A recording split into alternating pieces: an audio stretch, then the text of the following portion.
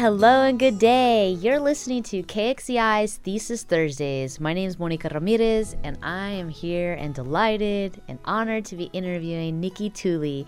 Nikki, how's it going today? It's going pretty well, thank you. Awesome. So tell me about what you're doing at the university. I'm a second-year PhD student in the Department of Environmental Science, where I'm studying water science. What part of the water are you studying? What I'm really interested in looking at is anything pertaining to water relating to helping build resilient and sustainable communities, primarily indigenous and rural areas. So my area of focus is the Navajo Nation. When you talk about access to clean water, what are the current challenges on the Navajo Nation?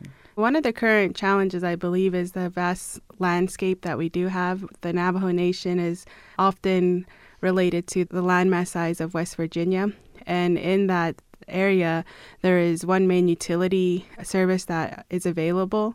And with the area that we're in, it's often difficult, not only based on the geology of the area, to start to create these pipelines to create water access to individual homesteads, but also looking at the economics in developing water infrastructure. Would your project be looking at infrastructural developments, or would it be more on the social science side of what does it take to build human capacity and ability and access? I have a strong technical background from my undergraduate studies to my master's and then now entering into my PhD program.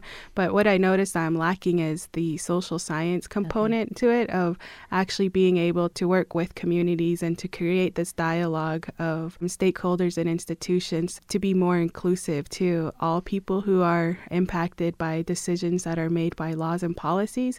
And so that's the area that I'm really interested into going to when discussing water. Do you have field work? What would be like a day in the life of Nikki?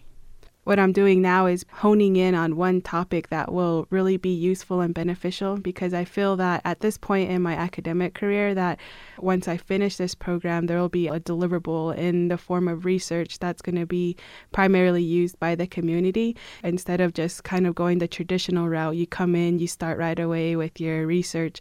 We're going, okay, you're coming in, you're taking your coursework, you're building this understanding. Now let's look at how we're going to use this to reach your ultimate goal of helping these communities. And so right now, we're reaching out to many communities and people on the Navajo Nation and other like-minded individuals who kind of have, I guess, the interest in working with indigenous communities in relation to water, to kind of get their opinions and their understanding of what's relevant right now in the water world.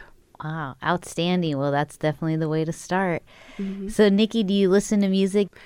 Definitely, music is a big part of my life. I'm constantly listening to music, and I like music that isn't so mainstream. And so being in KXCI, I'm really liking the vibe that it gives off and the environment of talking about local musicians. And where I'm from, there's 3 types of music that you either listen to. It's either heavy metal, reggae, or country music. And so that kind of just gives you the background of the types of diversity of music that I listen to. But one of the pictures that I shared for this interview is a photo with the Indigo Girls. And so it's just a vast net of music that I listen to. And from something from the Indigo Girls to A Tribe Called Red. And so It's just like this vast majority, but I think people just expressing their creativity through music and sound is something that's awesome, that I enjoy. Well said, and it's an honor to have you at the University of Arizona. I'm very excited about your research, and keep up the great work. Yep, thank you.